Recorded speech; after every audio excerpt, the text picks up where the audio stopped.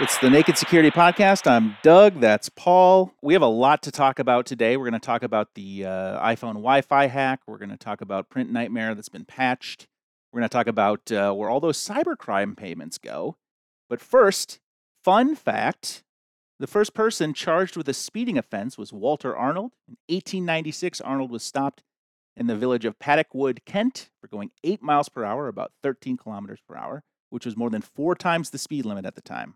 There was like a chase, California Highway Patrol type chase. Yes. Not with Eric Estrada, but with a copper on a bicycle who was able to go faster than the vehicle and caught up with him and somehow managed to pull him over. Probably just waited until there was a small hill and he could go no further.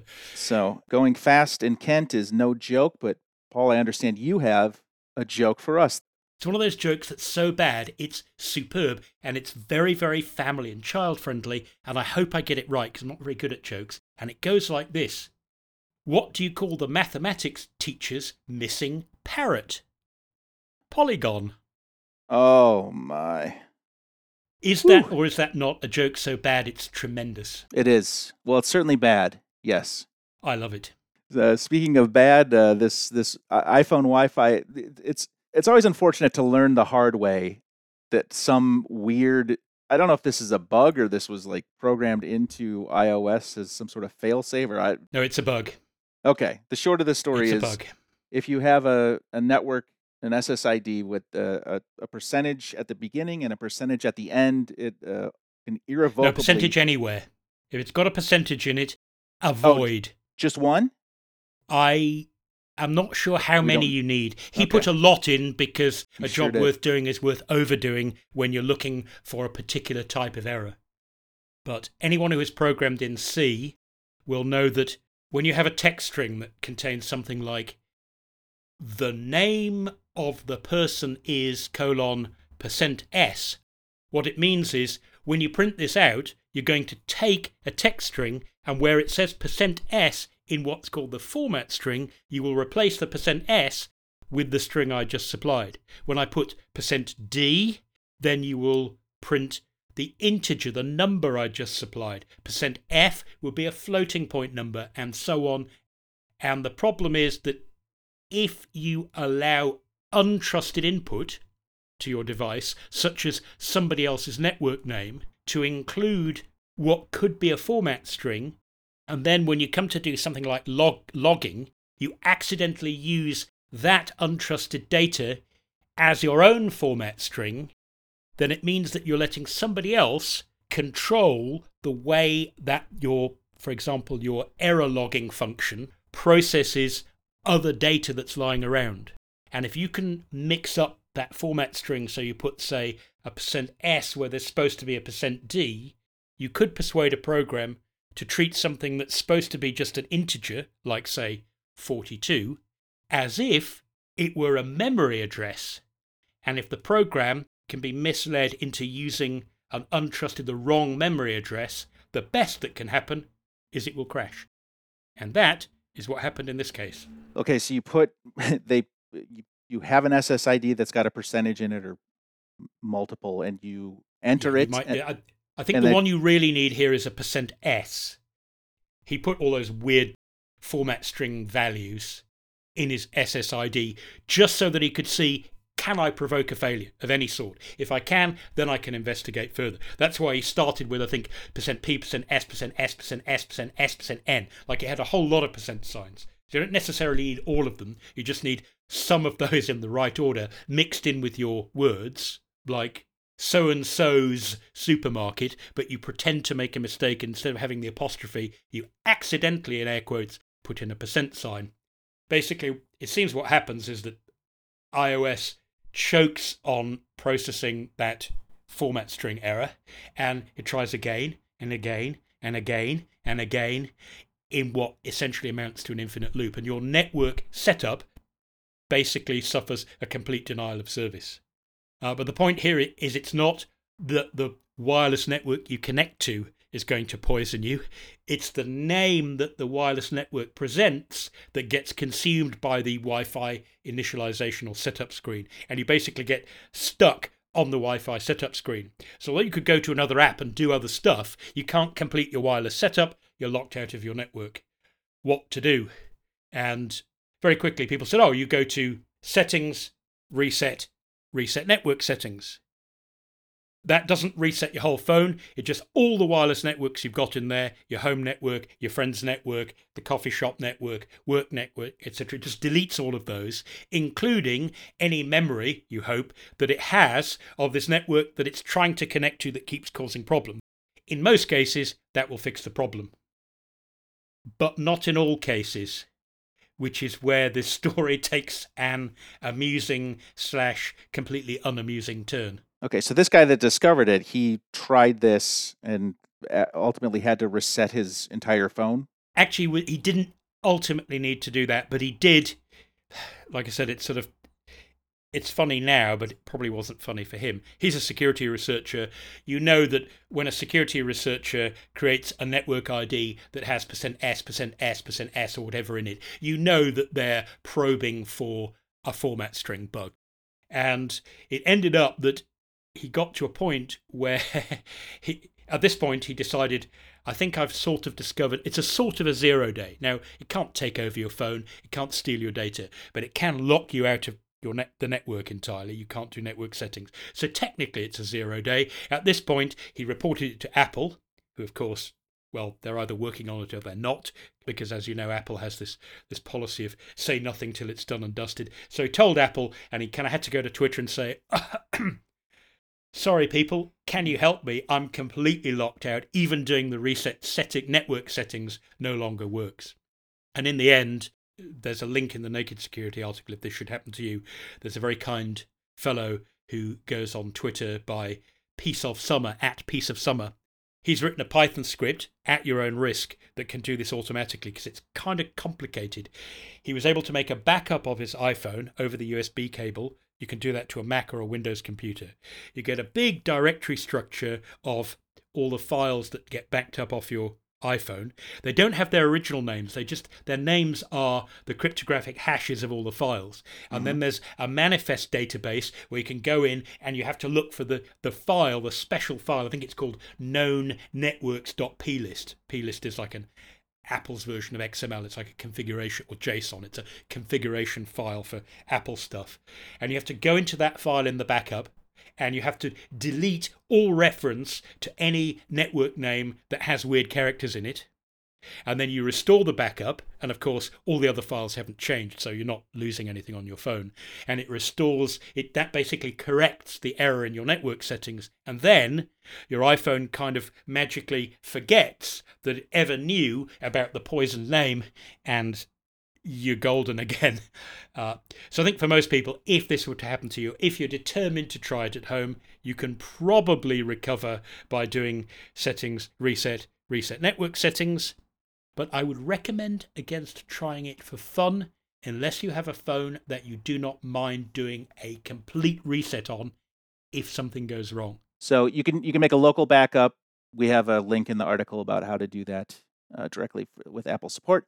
That is, don't get tricked by this crash-tastic iPhone Wi-Fi hack on nakedsecurity.sophos.com. And moving right along, is the International Print Nightmare finally over?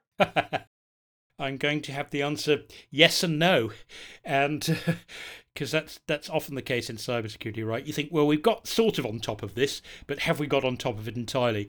Ironically, just after we'd recorded last week's podcast, but just before it went live, Microsoft came out with an emergency patch for this print nightmare problem, which is where an outsider on your networks, someone who's just a regular user on any old computer on your network, can tell one of your servers that has the print spooler running, hey, I think I'd like to install a print driver. Here's a program that you've got no intention of trusting, but why don't you run it for me anyway? That's the essence of the print nightmare bug. Oh, by the way, I would like you to do it with a system account, not just my low-powered account. So big panic. Our advice was to people in the immediate term, why not simply turn off the print spooler on every server and every computer that you can, because it runs by default. It does mean that every time you want to print, like if it's on your home laptop, you have to turn the spooler on temporarily, do the print job, turn it off again.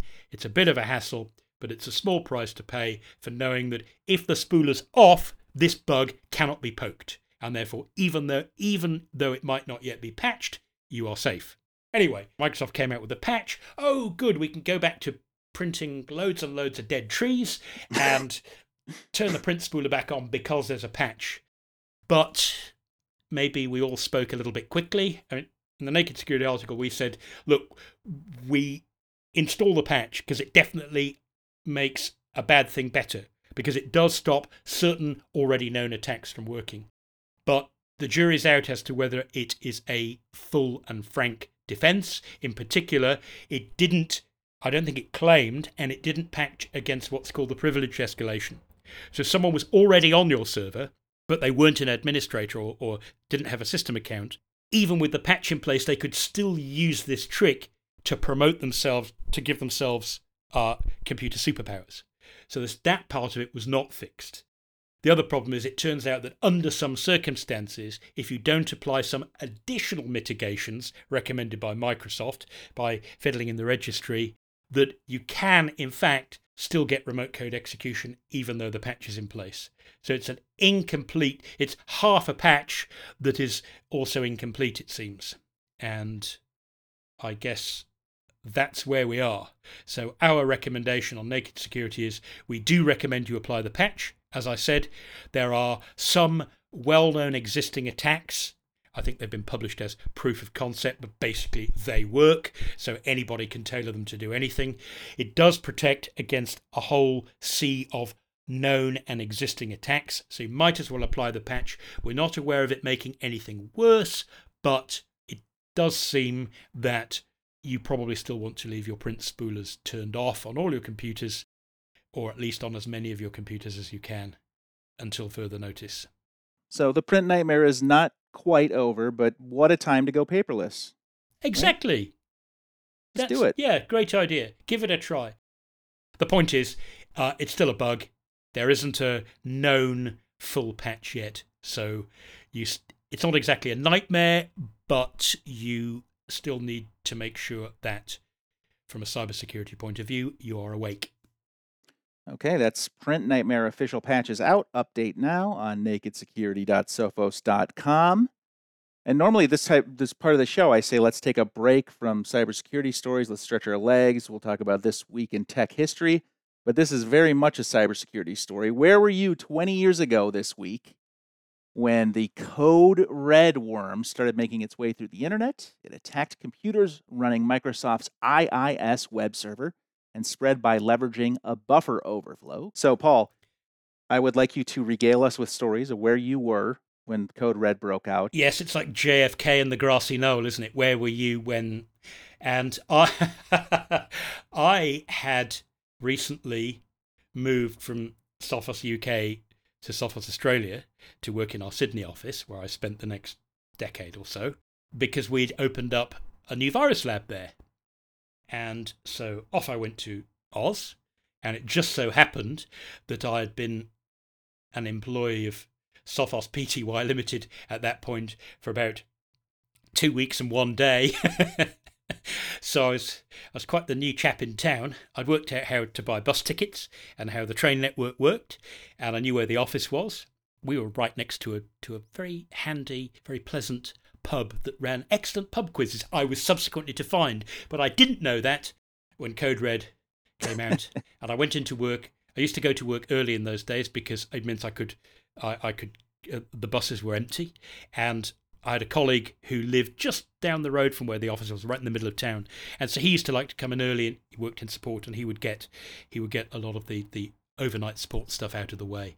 And I walked in, and he had that look on his face that was a mixture of delight in thinking, well, at least I have a second person in the office to help me now. and that alarm that said, Duck is not going to be happy. And he said, get yourself a coffee, do whatever you need to do. Definitely, if you need to go to the toilet, go now, and then come and sit down at your desk. We're going to be here for a while. And that was how it played out. Because of course this thing, as soon as it was in, it was out. It was absolutely zero-click spreading. You didn't need a user logged in. You didn't even need any users on the system, really, because of course it's attacking your web server. It takes over the web server in memory, so it's completely fileless. And the first thing it does, what did it do? Set up 99 separate threads to go, well, who else can I find who hasn't had this thing yet? And it would just spray itself out. And it fitted in one web request. It was a GET request with a buffer overflow on the GET line, and then shellcode in the body of the web request, if memory serves. And so it didn't even need to waste time writing itself to disk and reading itself back in. It just went into memory and then just went crazy. And I also think there was a defect in the random number generator in that it always generated the same sequence, if I remember correctly. So the poor people whose IP numbers were at the beginning of the list, whenever somebody new got infected, they were the first ones who got the next wave of, here we come again. Oh, God. If nothing else, just in terms of network traffic, it was quite disastrous. Like huge percentage of all the network traffic in the world was this jolly thing trying to spread from anyone who got infected to thousands, millions of other computers, often the same computers over and over again. And of course, even if you'd patched, you'd still get these packets battering on your web server. Yeah. Like a kind of built-in distributed denial of service attack. And if you hadn't patched, then it was denial of service and remote code execution all built into one. So when you're analyzing this, when it's breaking out, what's your mindset? Are you like, this is unique or this is new? Or you're like, are you like sort of impressed by it? So you have to have a little bit of grudging respect. My gosh, they packed so much into so little. At the same time, when you look at the code, you think, you knew when you said, let's have 99 threads, when you said, let's try and spread everywhere all the time, you'd made your point already. To go and make it an extra 20 times is excessive. To make it another 1,000 times is really going over the top. To go and do it another 1,000 million times, well, it's hard to have much respect for that. And that's all I'm saying. It didn't steal data. It didn't scramble files. It didn't delete things. It didn't do any of the stuff that modern cyber crooks would do. It defaced your website with a message, something like hacked by Chinese or something like that. But because its goal was to show how clever the programmers were, how quickly it could spread, that alone was more than bad enough. And it was indeed, as my colleague had suggested that fateful day in Sydney, it was very, very, very late indeed when I went outside to get the bus home.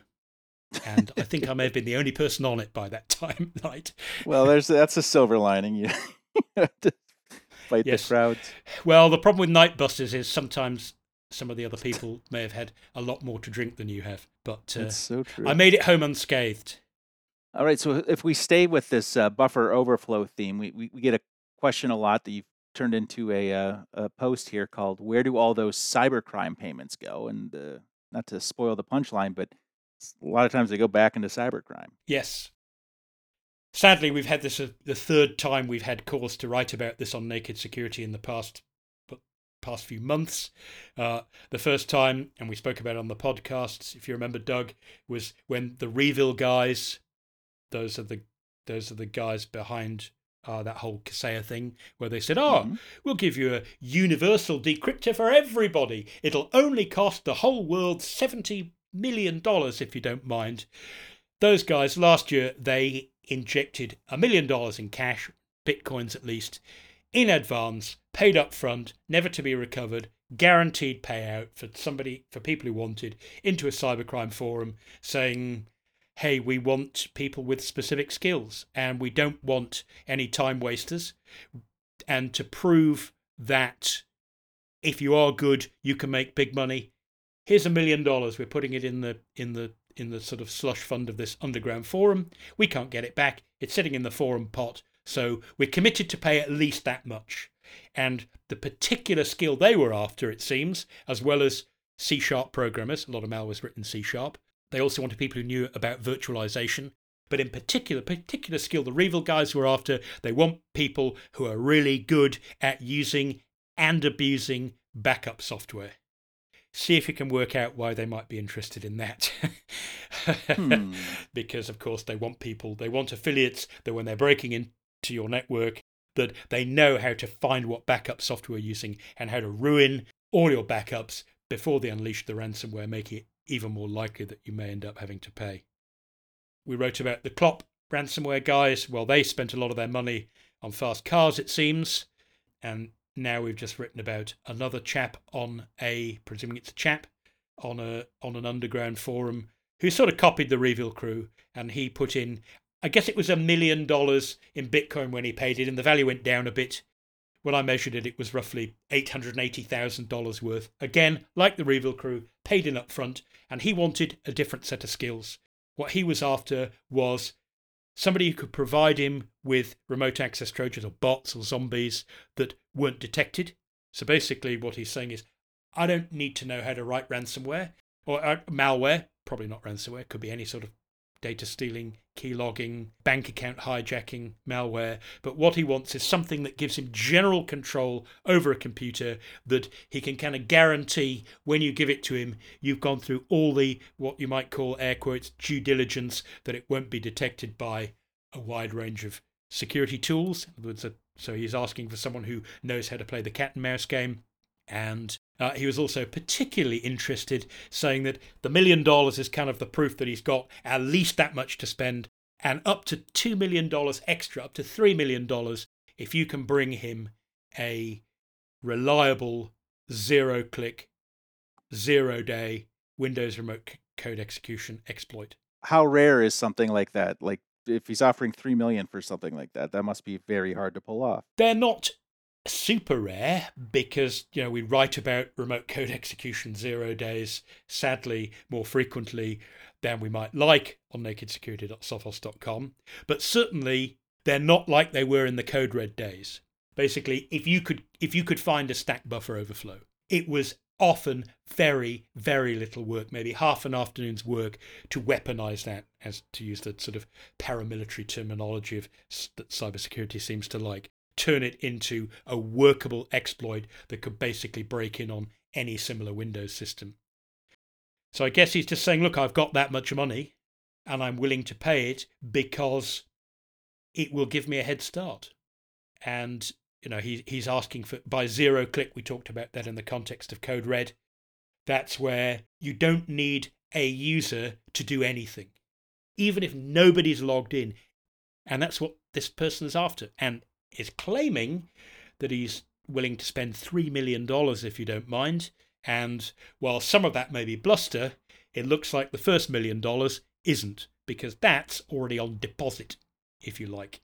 Well, and ostensibly, if he can get code that can run an executable without triggering the user account control pop-up that says, like, are you sure you want to run this? That would be hugely valuable.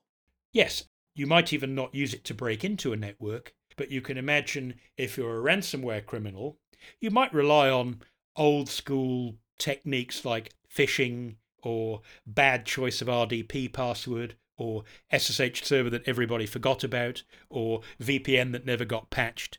There are lots of different ways that you can get in and you get your little beachhead.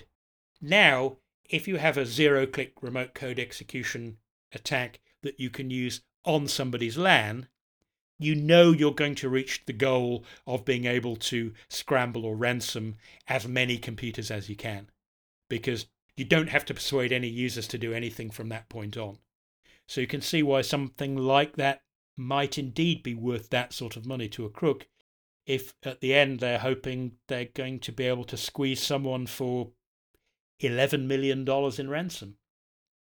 And if they do, then one imagines they can take $3 million worth of those $11 million, because I guess they don't have the hassle of paying tax on that, to buy the next 0-day, zero-click exploit if one is available.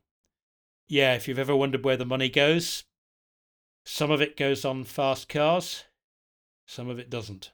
And so there's a part at the end of the article where you talk about Colonial Pipeline, so the advice is to we'd love to say don't ever pay the ransom, but we can't in good conscience say that because it depends on your situation. But Colonial Pipeline did pay this ransom. They got this recovery key that was super slow to decrypt everything, and then we had a question from a reader that the paraphrase said, "So Colonial Pipeline pays for this decoder that goes too slowly, but it contained the keys that we need for decryption. Why couldn't someone take those keys and program a more efficient decoder using the keys?" That's an interesting question. There are several answers. Firstly, perhaps no one was asked. Secondly, it seems like trying to do that in the Colonial Pipeline case would have been a complete waste of time. It would have been like going out to run a race at an athletics meeting, realizing, oh golly, I'm not up to scratch, getting trounced, coming in last, and then figuring, well, I'm going to pay someone to run the race for me. Except the race has already happened. You've already lost. So Colonial Pipeline took a gamble. I imagine they think, well, we've got backup. We can restore. That's going to take a while. Maybe if we've got the decryptor, maybe we can speed things up a bit. I don't see how taking a failed decryptor and then getting someone in a tearing hurry to try and convert it into a faster decryptor just because they've now got the decryption key is going to solve the problem that they were actually trying to solve, which was one of time. And you'd be taking such a great risk, wouldn't you?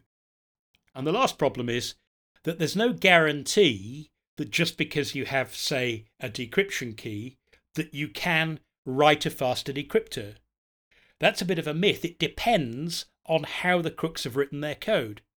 A few years ago, I was involved in looking at some ransomware where the crooks decided, because it makes the code easier, instead of using AES to do the encryption at the file level, byte by byte, which is pretty quick, they actually used RSA, public key encryption, to encrypt the entire file. You can actually do that with RSA. It's not recommended because it's super slow. Normally what you do is you generate a random key, you then do the encryption fast with AES, and then you do one encryption with RSA to encrypt the secret key. But they decided that's too complicated. It doesn't matter how slow it is. If the person's lost their data, they're just going to have to wait. And they did the whole encryption of every byte in every file using RSA. As a result, you couldn't speed it up. They built it to be slow, and therefore the decryption was going to be slow no matter what you did.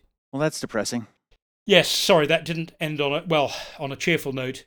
But the good news is that, well, it's a small matter of $4.4 million, some of which was recovered in bitcoins, though they'd lost an appreciable amount of their value, which is another part of the, oh dear, we really shouldn't laugh.